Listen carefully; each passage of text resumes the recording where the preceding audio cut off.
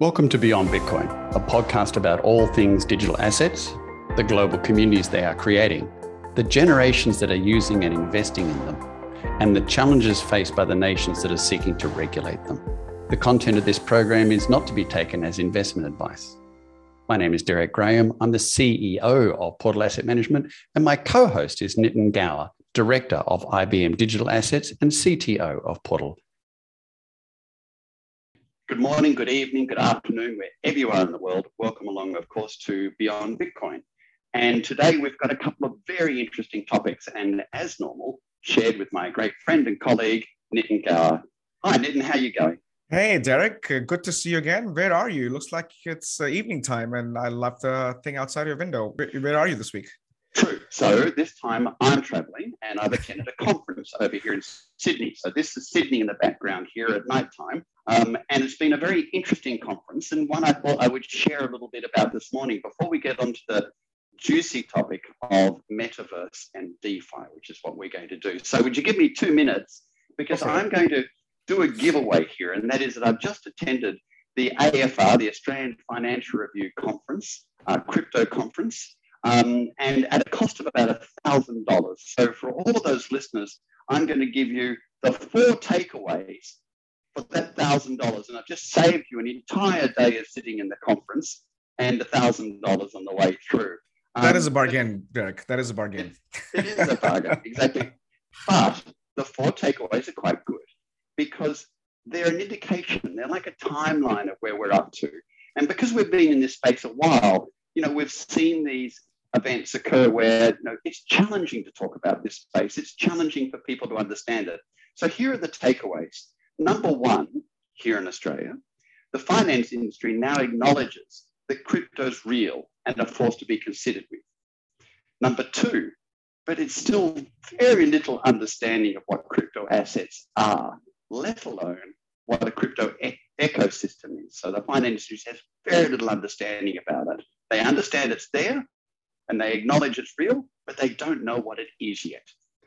Number 3, the Australian government now feels more compelled to positively regulate crypto assets. And a lot of that is because it's following the recent release from the UK Treasury that says it'll plan to regulate stablecoins and even issue a Royal Mint NFT. Very positive statement. And number 4 is that the AFR, the Australian Financial Review, which for those listening overseas is really a little bit like the Financial Times or the Wall Street Journal of Australia, now considers the space to be an asset class worthy of reporting even through the volatility lows. And I know that because I spoke to Alex Vikovich on this, who's the wealth editor of the AFR. The AFR are committed to this as an asset class and will continue to report against it. Now, Nitin, 12 months ago, this was all fantasy. Yeah, it's positive, and amidst all the things that we are seeing in Europe last week with MiCA, and in US this week again with Gary Gensler reaching out, I think this is to me a very positive sign and a reflective of the change that's happening slowly but surely. Yes, that's right. Well, we think it's slowly but surely because we're in the space. It's kind of frustrating and we understand it. And we think, why wouldn't they adopt this immediately? It's extraordinary. But we have to realize, of course, it's legacy systems and legacy processes and legacy belief systems that we're having to, battle with, I guess, along the way. So this has immediate sort of play-outs and repercussions to it. And yesterday I was down in Melbourne and I did a presentation to 21 family offices, all in one room, super nice group of people. And I took them on a journey all the way from the creation of the blockchain by Scott Stornetta and Stuart Harbour. We've had Scott Stornetta on our show before, and we've talked to him about the creation of the blockchain, right through Bitcoin, Ethereum, and then the creation of the major sectors of layer 1, 2, 3.0, metaverse, gaming, and DeFi. And it went for nearly 2 hours. They didn't stop asking questions. They were absolutely intrigued about the space. 12 months ago, that wouldn't happen. 12 months ago, they'd be going, this is a strange thing. It doesn't really interest us. So there's a real growth there. There was one person in the room, of course, that couldn't help but ask the always question the one about guy. tulips. Is this the same as tulips? He asked me this question about halfway through, of course, referring to the tulip boom and bust of the 1600s, I think it was. And I couldn't help but say to him, look, how about we wait towards the end, at which stage I'll explain the difference between a vegetable and an entire digital asset class. And he sort of smiled and said, okay. So what we're seeing is an amazing shift. 12 months, the difference between 12 months ago and now is that these major sectors are starting to say, this space is real and we want to learn about it. Where do we start? So I guess that's both exciting for us and the listeners, because those listeners that are listening, you're not alone. There are more people joining every day in this space. And as we know, of course, that there's north of 300 million wallet holders now that are actively involved in this space. And that's growing at an exponential rate. They think there's going to be over 1 billion in the next 12 months, or certainly used as a cryptocurrency. So today we're going to continue our journey, aren't we, Nitin, of sort of each one of these amazing sectors. And you and I were talking about the metaverse and DeFi, and really how the two of them are married. But I thought to begin with, maybe give us a really good explanation of what the metaverse is, including the virtual reality and the augmented reality aspect of the metaverse and what that might mean to users in the future. And that's a great point, Derek, because there's so much confusion. There's so much lack of standardized vernacular and verbiage in the space, which creates a lot of confusion and a lot of apprehension from newer folks who are coming into the space. There's a whole language that the crypto industry sort of has adopted, which I think is part of the problem is here as well. And I think it's our job to be able to simplify that. So let's start with just defining what it is and then looking into different modalities. And I have literally, as you know, even at our work we're doing in figuring the space out, which is either decomposing it, deconstructing it, understanding as to how things move in the space. So metaverse in general, the original definition was sort of a virtual reality space in which the users, which is me and you, can interact with the computer generated environment and the users in that space. And it was, of course, in the gaming context, early days. But if you were to bring this fast forward in the DLT and blockchain era, it's meta and universe. And you begin to see now different universes evolving. So you have a universe of layer one, you have DeFi universe, which is looking into financing and decentralized financing world. There's a gaming universe, there is art universe, there is music universe. So you begin to see how this is taking shape. And the question then becomes in terms of the meta is, at least in my definition, and how we are studying this, both in terms of how do we do business and how do we make money from metaverse, is ability for me to not only understand the valuation mechanism of this ecosystem, because every ecosystem has some ethos, they have a community behind it, is understanding what the community values. And with that understanding, ability for me to traverse the value systems and be able to move through these different universes that's evolving and either contribute or participate in that ecosystem by taking things of value from one ecosystem to another ecosystem, because these are truly digital ecosystem. And I think we should cover this week, and in terms of how do we do business in metaverse. For instance, an area of my focus, and it has been for quite some time, is financial services. I've been at this now for like 8-9 years in understanding DeFi and what gives token its value, defining different valuation models, and what is financial services in metaverse. We see pervasive financialization of NFTs, and we have seen that in terms of this massive valuation. And which, by the way, NFT mania hasn't died down. We had NFT LA, the South by Southwest. I was in Barcelona. And so it's not losing steam anytime soon. And the emergence of other asset classes, which is what you have seen at AFR, you mentioned that we have begun to now recognize crypto as a fifth asset class, which traditionally the financial industry was fourth asset classes. So my focus has been, what does it mean to monetize metaverse? So I did some looking into it. And I like to break this down into some consumable categories of monetization, which will help our audiences sort of bring this and get our arms around it, and at least come to terms with the right vernacular. And I'll provide some evidences that we have seen in the internet evolution that has changed the world as we know it. So there are three fundamental categories that I define it. The first category is commercializing protocols, which is what we all have seen in the news, which is First, there's a token-based model, which is basically what we use tokens as operation fees to write to blockchain networks. These are layer one protocols, Ethereum, Bitcoin, Avalanche. You need these tokens to do business on these networks, and those tokens maintain incentive economic system for people to maintain systems and provide the compute power that you need around it. You also have something called token as medium of exchange. These are lending and selling token as a step-through currency in network tokens. So, for example, you use Ether, for example, which is common, and Solana now for that ecosystem to say, if that in-network currency has a token which is valued because everybody has to use that to pay, which is a utility of sorts, then can I exchange that? And a perfect example, again, is Axie Infinity converting to Ether. Axie Infinity happen to be gaming tokens, and Ether happens to be layer one tokens. There's demand for both. And as you earn Axie, you're using Ether as a step-through currency to either convert the Ether into cash or convert Ether into Bitcoin. And you can see how this vision of metaverse come to reality, that I'm literally taking, one step through asset, just like what we have seen with the US dollar and in the modern financial system. Then you have the asset pair trading, which is, again, trading the asset pairs, BTC ETH, for example, or ETH and US dollar and BTC and US dollar. These are sort of trading pairs that financial industry has come to terms with.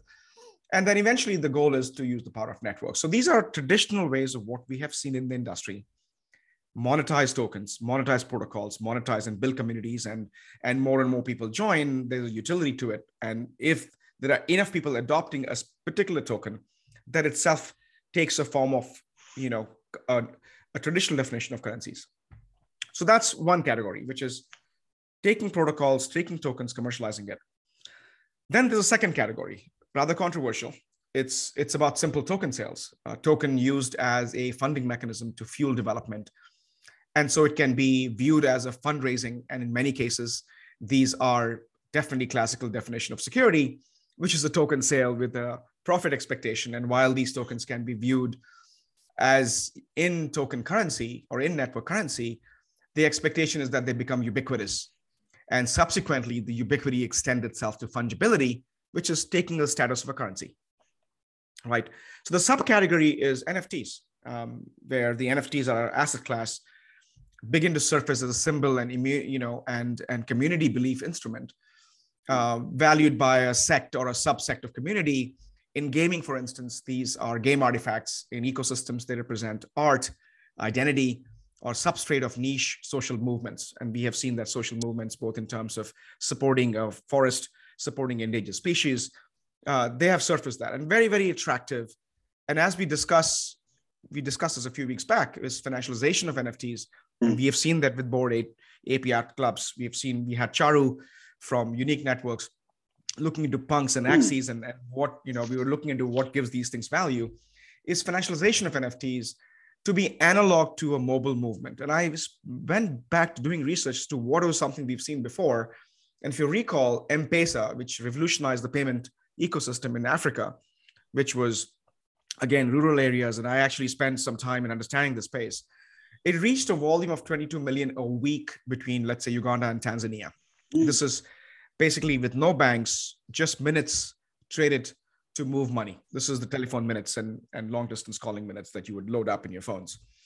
While banks salivated on this volume, eventually it ended up becoming regulated.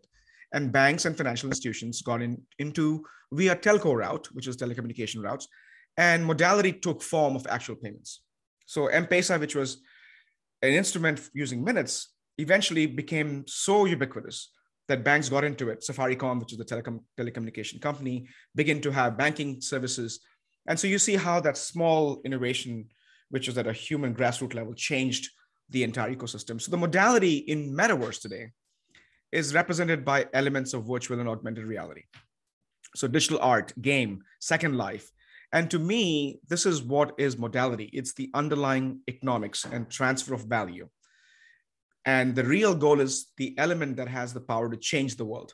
So I view, as you see, Second Life, which is your avatar in some sort of virtual world, and you're playing a game in that virtual world, you're interacting with your friends in that virtual world from all parts of the world.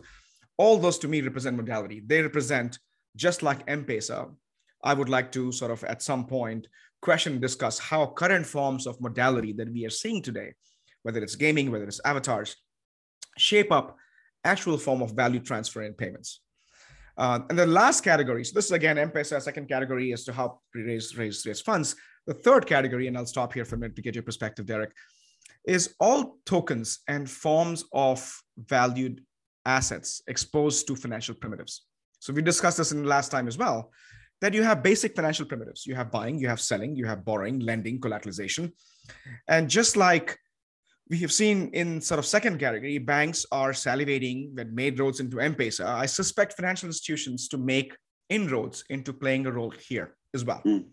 And these also include not just the traditional bank, but the de novo banks. These are new breed of digital-only banks and crypto-only banks. We've seen a massive growth in that last year, as you were talking about experience at AFR. There's a whole new class of banks who have applied for banking licenses who don't aspire to do business in traditional sense, but would like to do business in a compliant manner. So these are de novo banks, and this will include, again, leverage financing loans and may have metaverse flavor to it, which implies that this could be a protocol-driven model that provides exchange, value, collateral locking, and borrowing, and glimpse of which we already see with concepts like decentralized exchanges, liquidity pools, automated market makings, NFT marketplaces, ability for me to be able to lock my NFTs and borrow against it. So I would say, Derek, that the revolution is underway, and it's up to us to understand it, participate it, and make money from it or monetize it. So I'll pause here. I know I had a long monologue. Love to get your thoughts to see if that even made sense. Well, that absolutely makes sense. And so if you were to continue that then, and you put the base building blocks of what we've created, what has been created in the world of currencies and non-fungible tokens, or delivery of assets, and then delivery of, as you say, financial primitives, then that's all heading somewhere, because essentially they're just a set of tools. And unless you use those set of tools, there's not much fun in that, or there's not much investment opportunity apart from you speculating between various asset classes, etc. But if you were to take that one step further and bring it into the metaverse, which is what we're heading towards discussing, then it seems to represent an amazing place to bring a confluence of these things together. So one thing that's intriguing about this metaverse description is that it's regularly referred to as with a virtual reality experience, but it's also an augmented reality experience. There's no reason why it can't be both. And there's a discussion about Apple releasing a set of glasses in the next 12 months, public information. Apple haven't said it. It's just a very clever fellow that analyzes all the supply chains in China has worked out what they're building when he expects it to be released. And this is a set of very high-powered augmented reality glasses and virtual reality glasses. So if you could have these glasses and normally see if they're a prescription, there are sunglasses otherwise, but as you walk down a street, you can look into a physical shop or determine an office building floor level and who's on it. You're starting to merge reality to a virtual reality. And if you're doing that, then you should be able to merge traditional finance with decentralized finance. And you should be able to create an environment where people not just live and play, but live, play, borrow money, buy things, lend money. That's right. Is that where we're heading? I think so. So you talk about virtual reality. If you remember Google Glass, this is the Google Glass, and this is, of course, ancient in today's context. There's much more advanced stuff, but I actually acquired these. They were quite expensive back in the day just to understand the ecosystem. And you know what? I wore it. I had GPS. I could, as long as I had network connectivity, which I tethered to my phone, which today you would not use it, but I would just wear this and drive it. And this way you could take pictures, you could do amazing things. It's a very low power device, of course, but this is like a super interesting experience, enamored with what technology could do. Of course, now things are much more advanced. This is just a matter of 4 or 5 plus years that this came into existence. Yeah. But to answer your question, Derek, absolutely right. In the sense that we are going towards a digital handshake, a digital interaction, digital contracts, digital way to move. And that's what I mean by modality, which means that if you look at some of the headlines we've seen in the past, JPMC opened a lobby in Metaverse, or Barbados is opening an embassy in Metaverse. And my question to them is, we don't need that.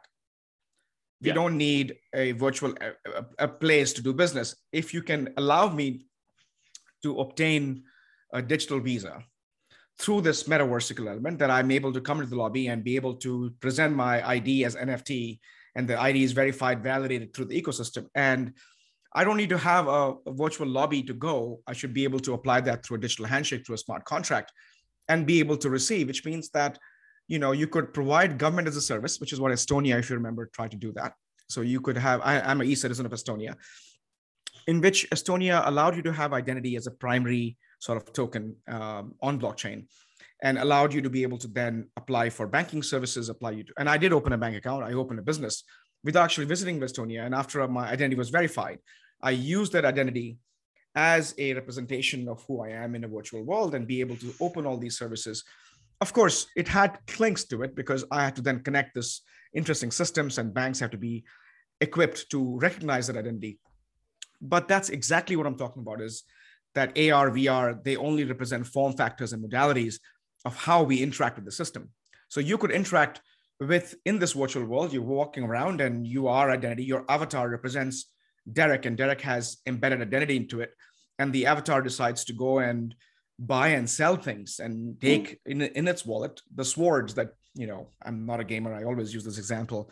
I don't even know what sword means anyway. But the thing is, if the sword is a prize sword, I go through the various digital ecosystems and I buy and sell these.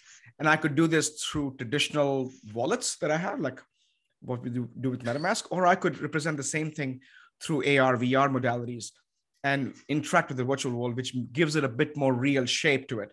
But conceptually, it is all about asset transfers from one universe to another universe, and figuring out the translation mechanisms, the interoperability between these disparate technology sets, the different value system. I think that is a bigger challenge in this space. And so you're 100% right on that. And I think that unlocks tremendous amount of value, not just for the banked assets, which is the traditional assets that banks recognize, which is your home and your car and your loans and your equity, but non-bankable asset, which is your reputation, your gaming, your patents, your other things that generally cannot be monetized in the space. I'll stop here, Derek, to see if that makes sense. But there are challenges. It is the vision that we have, but there are all kinds of hurdles that I'd love to at some point talk about that needs to overcome for us to truly unlock the value of the world that we are envisioning. But what is so important here for the skeptics or the non-gamers is that is the metaverse and what can be created there, how much virtual, how much augmented it is just not about games. It's not about swords. It's not about a quiver full of arrows and whether you've bought or sold those. It could be about serious business. Doing business at an individual level, which is where this merger of 3.0 comes in and we talked about earlier on. We'll get to that in a moment maybe, but doing business at an individual level in an environment which is virtual with anybody, anywhere in the world at any time, with no boundaries, cultural or otherwise, that stand between you. That is not currently in existence. And that's very powerful. And that brings me to the Web 3.0. Maybe you could merge this in because Web 3.0 at the end of the day, is about a decentralized and a distributed web where one generates income for their efforts, as we discussed in the last show. Well, what's the difference between that and a metaverse? Or is the metaverse got Web 3.0 in it? Or is the merger just seamless? So to me, as I layer these things, and oftentimes we do layering it's very common practice in technology industries to understand the interaction, stacking and layering.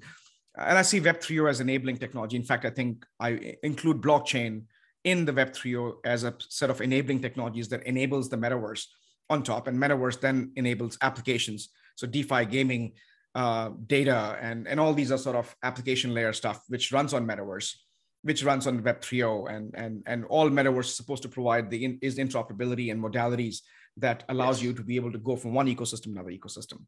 Yes. So Web 3.0, it in general is used in conjunction with metaverse, but the idea is that it is empowering users. So giving you the control of your own data, your own sort of post, and we discussed this in the last element. And I think they're intertwined, right? Web 3.0 as technology sets allows for people to bring their talent, their time, their resources to this ecosystem, and they get to monetize it. So we also, I think in one of the podcasts, we talked about the future of work, the ability for you to post a job and have the best people compete for the job. Like Gitcoin does exactly that in development community. Is you post a job, people go and take the job, and you are guaranteed good output because you're not going to get paid if your job is shoddy. So you're only attracting good talent and not some guy who can fib on his resume and sweet talk his way through a job process. And so I think that essentially is enabling and empowering end users, and eventually that leads to allowing for non-bankable assets, allowing for the things that traditionally cannot be monetized. So, for example, can I not monetize myself? And I actually filed a patent on this a while back where can I not borrow on my own reconnaissance? That Nitin, who's educated, who has a job, I see your interaction, I see the contribution that you make to societies. Can I not use that history as opposed to purely a credit history, which is on some ancient model that gives you a random number that determines the fate of your ability to borrow and take advantage of the financial system? Can I not expose my transactions and make it transparent and allow people to see it, borrow, whether it's my health condition or whether it's something that I have, and someone somewhere finds that attractive and allows me to lend against that asset, whether it's my health history, whether it's my future earning potential, whether it's what I write, what I podcast, and whatever the case may be, to say, I'm going to invest in this individual. So that is something which I think is the ethos of VC community, which I think is becoming more and more ubiquitous in the Web3 world. Not to discount the challenges that we are going through and at some point. So you're absolutely right. To me, that the token NFT element is nothing but something that can quantify a value. But at the end of the day, these are running on different universes, and that's essentially powered by a collective set of technologies called Web 3.0 technologies. And DLT and blockchain happens. Let's talk about that for a moment. So, we've come from the world of Web 2.0, and we've also come from a world where Web 2.0 in many ways simply reflects the way we've done business in the past. And that is the bigger get bigger and the smaller get eaten and the giants dominate, It sounds like the hierarchy of fish in the ocean. And so one might be fooled to think that's the way it will always be. And so Apple, of course, had decided to change their name to Meta for some reason. It must be something to do with the metaverse. So Facebook. Thanks, mate. Yeah. Facebook has decided to do that. Word has it that Apple has been working on this area for the last 5 years. They're well ahead of Facebook, and hence the glasses discussion that we had earlier on. And so, it also has it that what we're seeing with the metaverse now, with little men walking around like that and words coming across the top of them and things like this, which is the early metaverse, it is kind of virtually a giggle in comparison to what Apple might bring out. Okay, so that's kind of exciting. But at the same time, we'd like a world where we can go out into a metaverse and do business and no one's taking a cut of our action. Or if they are, it's so small as to be irrelevant. Do you think in this Web 3.0 area, this decentralized and distributed environment that the blockchain is providing, that it's going to provide many suppliers the opportunity to compete with a giant like Facebook and Meta, or like Apple and some of their brilliant technologies they're developing?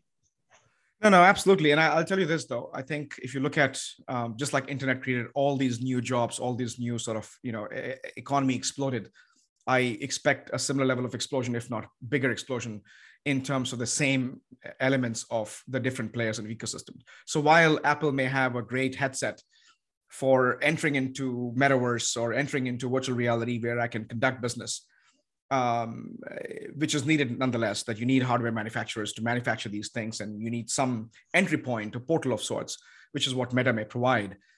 I think the value of the human interaction, and we've seen that again with the positives of Arab Spring and ability for humans to connect around the world and bring knowledge to an ability to share knowledge and grow from it as a human race.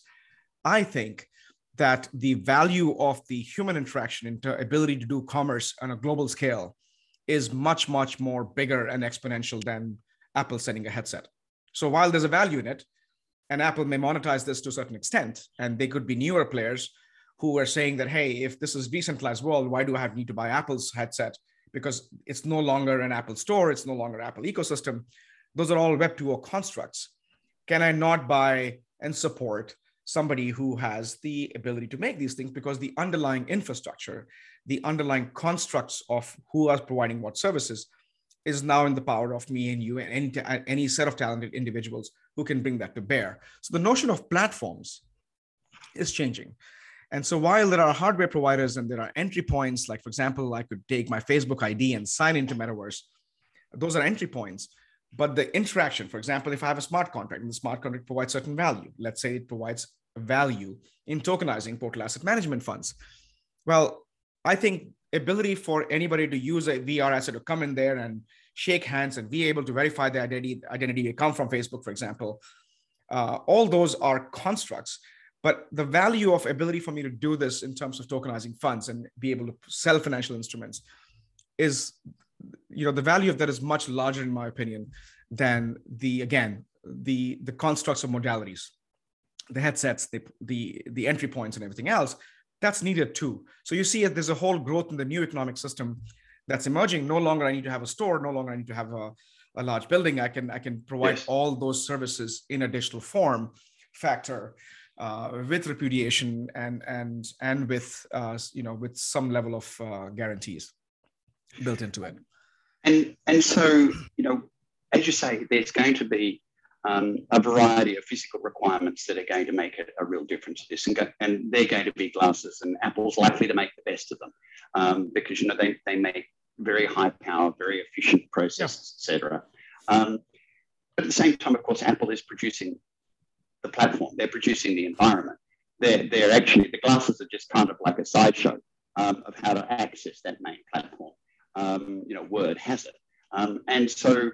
That being the case, they're going to probably produce a very beautiful platform. So I think what's going to happen is we're going to see this battle between traditional Web 2.0 environments, which is a very nice environment, but it's somewhat controlled, possibly. Or maybe they've arrived at an enlightened moment and they'll create the platform and it won't be controlled and it'll be open platform, or simply the development of these open platforms. Whichever way it is, of course, there's going to be a battle between one and the other. And I'm with you. I think ultimately it's going to be, the open and free platforms that drop all the global boundaries down from around the world and let everyone get in and trade on it will make the difference. And it'll be the one that should win out. Or maybe I'm just too utopian about the whole thing. No. I think so. So one reason, you're spot on, Derek, in the sense that the reason why Meta, which was also known as Facebook, didn't succeed with Libra and Diem and other projects, including the hurdles they're getting with, is because of the fact that they lack trust. None of us really trust that platform. Yes. And so I think the fact that you're a centralized platform, and including the Web 3.0 space, you find many projects whose founders have been tainted because they have done some nefarious activities. And so there's a whole notion of trust. And the fact that because these systems are transparent systems, the community is not very forgiving. They are punishing. They understand these projects. They understand the founders behind it. And if there's, in the event of nefarious activities and people, being cheated of their savings and protocols not doing what they were purported to do, and I think the same level of backlash you will see even for Web 2.0 companies who try to get in the Web 3.0 world. So in this case, whether it's Meta or whether it's Apple, there are rules of engagement in Web 3.0. So you could be a biggest company, but if the Web 3.0, which is truly democratizing sort of access, democratizing data, democratizing, giving you the ability to be able to monetize your own talents, which means Apple is at level playing field with me as a common individual. Yes. And the question then becomes what value I provide, what services I provide. And it's quite possible that all Apple would do in that case is sell its headsets, and its ecosystem may not be as ubiquitous as, let's say, a decentralized exchange, because decentralized exchange is driven by a community and they understand the rules better than Apple does, because Apple's app store was one of the sort of key enablers for their growth. That's because it is a centralized system. And so there are and these very much a Web 2.0 environment, correct. of course. Correct. You know, that centralized environment where control is and creativity is, and it's generated with the return of Apple being nearly $1 trillion company. Right. And back in the day, if you remember, like even working for IBM at the time, and a lot of hardware companies, Dell, they started using eBay to sell their products. Even eBay was an auction site, if you remember back in the day, because they found a channel in that avenue, and not exactly hugely successful, because eBay was really meant for a different sort of sect of people. And eventually it morphed into more enterprise-esque ability for people to buy the laptops and ability for people to be able to buy their hardware and so on and so forth. So you see how a traditional Web 1.0 company or traditional manufacturing company used a Web 2.0 modality to create another sales channel. And I expect that any of the tech companies and Web 2.0 companies will do exactly the same with the Web 3.0 as a channel.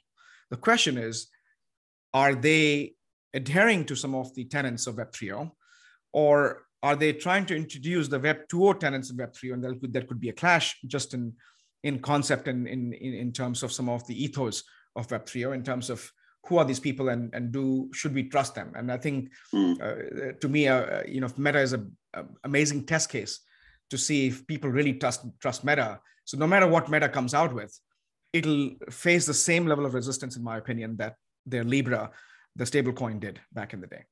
Yeah. So one last thing before we wrap it up is some implication and challenges to this model, right? The various categories that was described and the world we both envision, Derek. And I'm hoping our audiences are with this, is few things. I see three challenges. One is regulation compliance. Interesting week. I think that, what used to be regulatory arbitrage is now a regulatory hodgepodge of band-aids. It's just a mess. I mean, I seriously think some of us should dedicate some capacity to help craft a relevant and fair structure and framework for regulators, because they keep going back and forth between what they pass and what they're opining on punishing that ecosystem. Second thing I think is technology and protocol risk. And this is especially around interoperability and identity.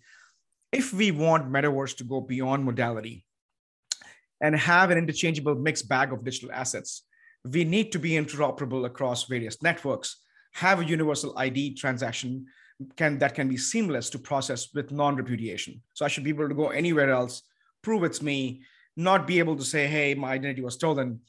And this will also incidentally help the regulatory simplicity, only because of KYC, AML requirements, and everything else. So to be this sort of bigger technology impediment that I see, we have seen vulnerability with Wormhole, Ronin network recently, and other things like poly networks, that mostly the bridging protocols that attempt to move asset from one homogeneous network to another homogeneous network has been a true challenge, in my opinion. So I still have hope with recent projects like Layer Zero and Pocket Networks are some of the attempts to revisit and redefine interoperability, which incidentally also is a major building block of Web 3.0. Right. So you see as to how tokens, crypto, NFTs, metaverse, and Web 3.0 are so intertwined. And I'll say one last thing is talent.